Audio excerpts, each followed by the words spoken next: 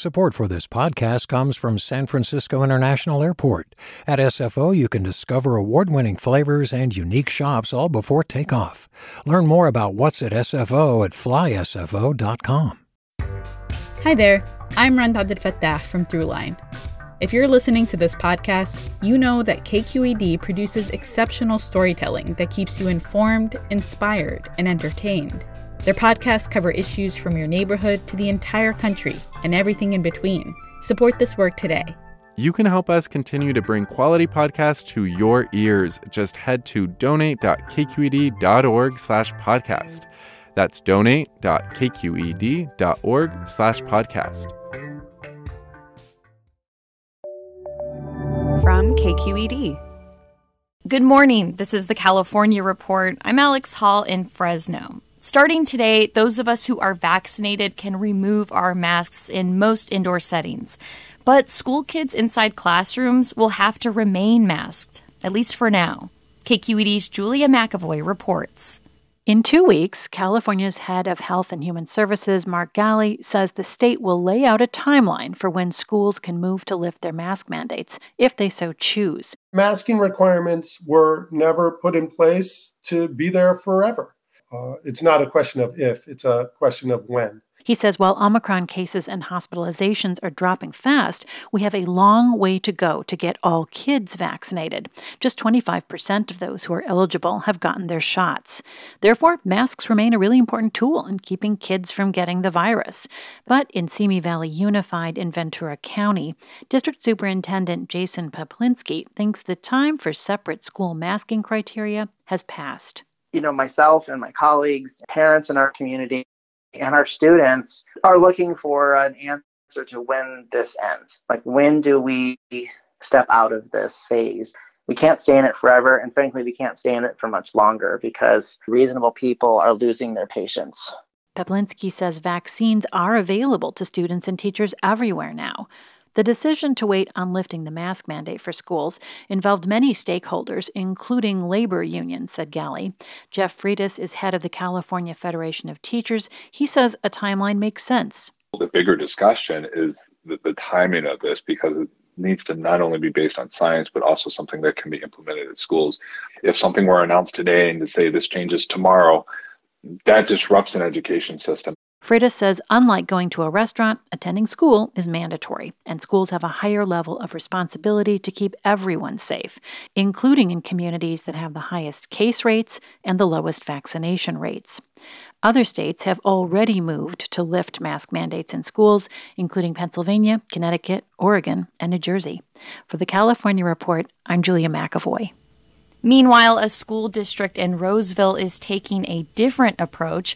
Starting today, some students there will no longer be required to wear masks at school. The Roseville Joint Union High School District Board of Trustees voted in a meeting last week to make face coverings optional in defiance of the state's mandate for schools.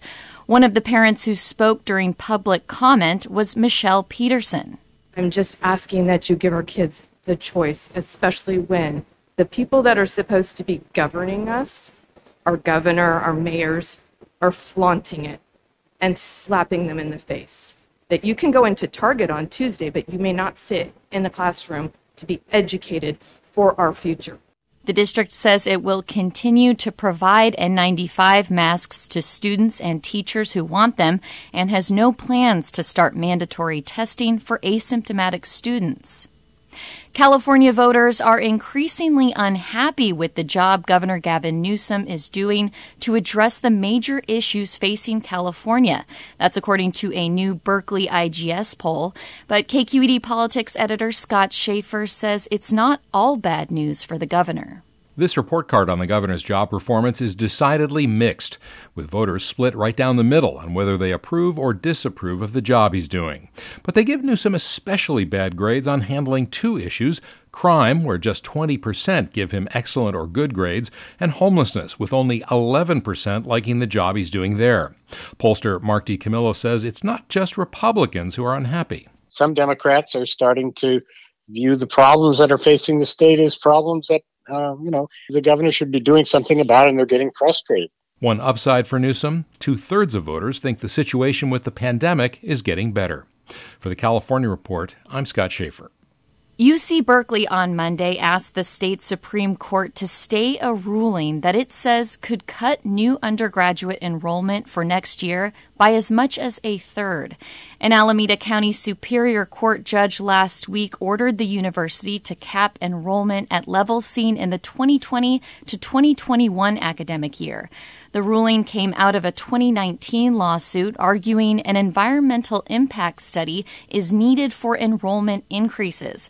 Officials said enrollment dropped during the pandemic, and capping it will mean rejecting many students and losing nearly $60 million in tuition revenue.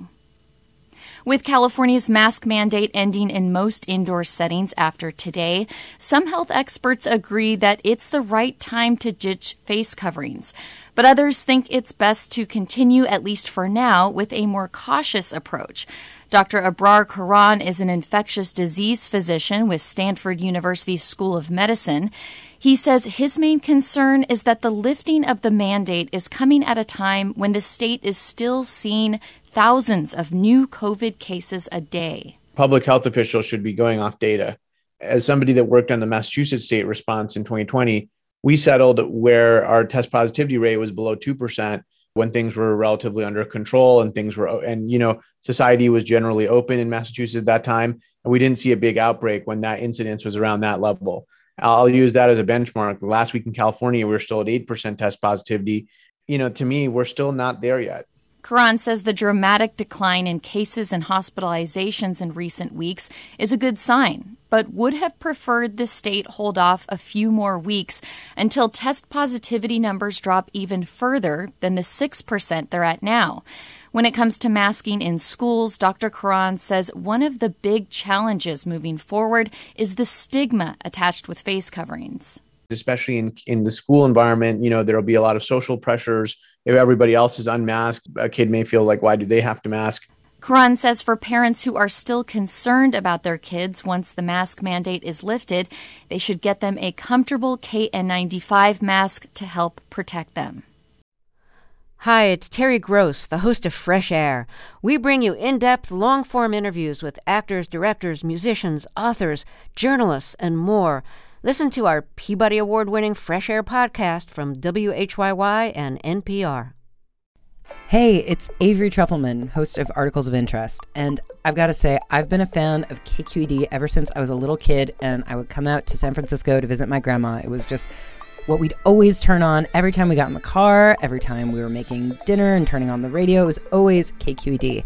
And then over the years, I've become a massive fan of KQED podcasts because this is local reporting at its best. These are answers to questions you've always wanted to know, interviews with exciting, unusual voices, necessary journalism, all told with love and care and artistry. And did you know that a majority of KQED's funding actually comes from members? It's just people like you and me supporting the programs they love, while also getting access to cool events, behind-the-scenes footage, and so much more. If you want to sign up and be a part of this amazing community, visit donate.kqed.org/podcasts to become a member today. That's podcasts with an S. Thank you for listening, and thank you for your support. San Francisco's district attorney says police use DNA information from the victim of a sexual assault to identify and arrest them in a separate crime. DA Chesa Boudin says that led to the discovery that police routinely check sexual assault victims' DNA for links to other crimes. While victims' DNA is banned from national law enforcement databases, Boudin says the local practice raises legal and ethical concerns. This local policy is a much smaller universe of potential matches. So I suppose that's a good thing from the standpoint of protecting victims' privacy, but it doesn't go nearly far enough. Boudin is calling for an end to using DNA collected from sexual assault victims for anything but prosecuting their assailant. Police say the suspect may have been identified by other means. In a statement, San Francisco Police Chief Bill Scott said that if it's true DNA collected from a rape or sexual assault victim was used by the department to identify and apprehend that person as a suspect in another crime, he is committed to ending the practice. More than a dozen antitrust bills targeting big tech are in play in the nation's capital right now, and Silicon Valley has gone full court press to kill or soften the legislative attack. This game is fast and confusing and hard to follow, so we asked KQED's Rachel Myrow to give us the courtside view from our Silicon Valley desk. These bills primarily target Amazon, Apple, Google, and Meta. These four have become many things to many people, but they are all multi-billion-dollar giants in advertising. Also, other specialties like retail, apps, entertainment. Democratic Senator Amy Klobuchar of Minnesota, one of the lawmakers leading the antitrust charge, has acknowledged the odds are daunting. Because we are up against a lot. We have 2 lawyers on our staff that do antitrust, and the tech companies have 2,500 lobbyists and probably 10,000 lawyers. Also, tech-funded think tanks, whose talking points are remarkably consistent and also possibly accurate. Baron Soka of Tech Freedom in D.C., for instance, argues many of the bills are rushed and poorly written. And he warns Democrats the efforts to win support from key Republicans has meant there are ticking time bombs in the bills that could explode on Democrats and their allies the next time Republicans regain control of the White House. We are legislating the way that cartoon shows the railroad bridge being built out over the canyon as the train is going, except we don't even know what the bridge looks like or where it's going. You'll hear remarkably similar concerns from many in the California delegation, including both U.S. senators as well as congressional representatives like Zoe Lofgren of Silicon Valley. There's the rushed, poorly written legislation argument. There's the weaponizing the law in ways that could favor Republicans argument. And last but not least, there's the worry that too many of the bills target just 4 self-dealing monopolies. One of the amendments that I offered was they had written it in such a way that it very cleverly exempted Microsoft, even though Microsoft is as big as, some of the other companies being targeted. Lofgren and others who voiced objections continue to take money from the likes of Amazon, Google, and Meta. Does that money influence her position? Lofgren says no. Well, I think that's obvious baloney. And if that were the case, Anna and I would not have introduced our privacy bill, which is, would require actually a huge change in the business model of any tech company that relies on the data of its users. The Online Privacy Act Lofgren reintroduced with fellow Silicon Valley Congresswoman Anna Eshoo is considered a serious attack on the trade in personal data that's bread and butter for mega conglomerates these days. And it's not the only bill considered a serious threat by the likes of Google CEO Sundar Pichai, speaking here during a recent earnings call. We are genuinely concerned that they could break a wide range of popular services we offer to our users, all the work we do to make our products safe, private, secure, etc., and in some cases can hurt American competitiveness by disadvantaging solely U.S. companies. Dr. Jennifer King follows data and privacy for the Stanford Institute for Human-Centered Artificial Intelligence. She's not holding her breath for this Congress to act on any kind of revolutionary reform.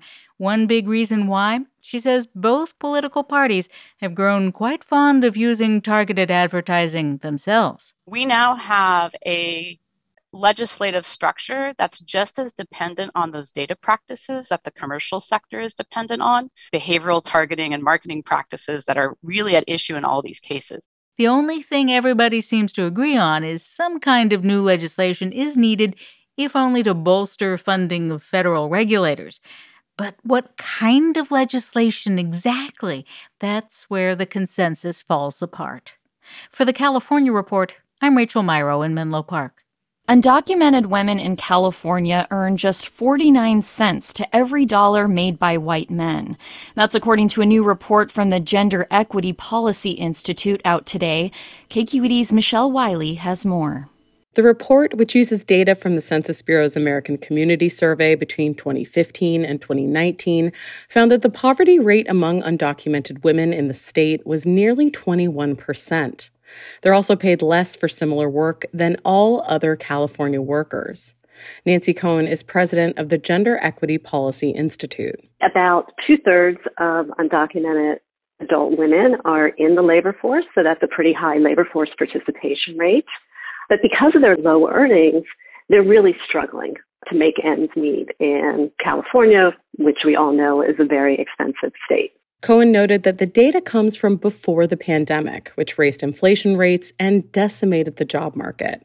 So the situation today may be even more dire. For the California Report, I'm Michelle Wiley. And that's the California Report for Tuesday, February 15th. We're a production of KQED Public Radio. I'm Alex Hall. Thanks for listening. Support for the California Report comes from Hint, fruit-infused water in over 25 flavors like watermelon, pineapple, and blackberry. No sweeteners, no calories, in stores or delivered from drinkhint.com. The California Healthcare Foundation, working to build a more effective, compassionate, and just healthcare system, on the web at chcf.org/health-equity. And Eric and Wendy Schmidt, whose philanthropy harnesses the power of people and science to create innovative solutions for a healthy environment, just societies, and opportunities for human achievement. Hi, I'm Sasha Khokha, host of the California Report magazine. Every week, we bring you stories about what connects us in the giant, diverse Golden State. Because what happens in California changes the world. I love this place. We were once seen as like the place to be, California. The land of milk and honey. That's where you go to Sunshine State, but we just have challenges right now. KQED's California Report magazine. New episodes drop every Friday, wherever you get your podcasts. Hey, it's Glenn Washington from Snap Judgment. And if you love what you're hearing, and I know you love what you're hearing, please consider becoming a KQED member. You get special access to cool events, behind-the-scenes footage, and so much more. Plus, you'll sleep better at night knowing you did your part for the community you depend upon. It's in you. Please be in it. Visit donate.kqed.org/podcasts to sign up now. That's podcast with an S. Thanks.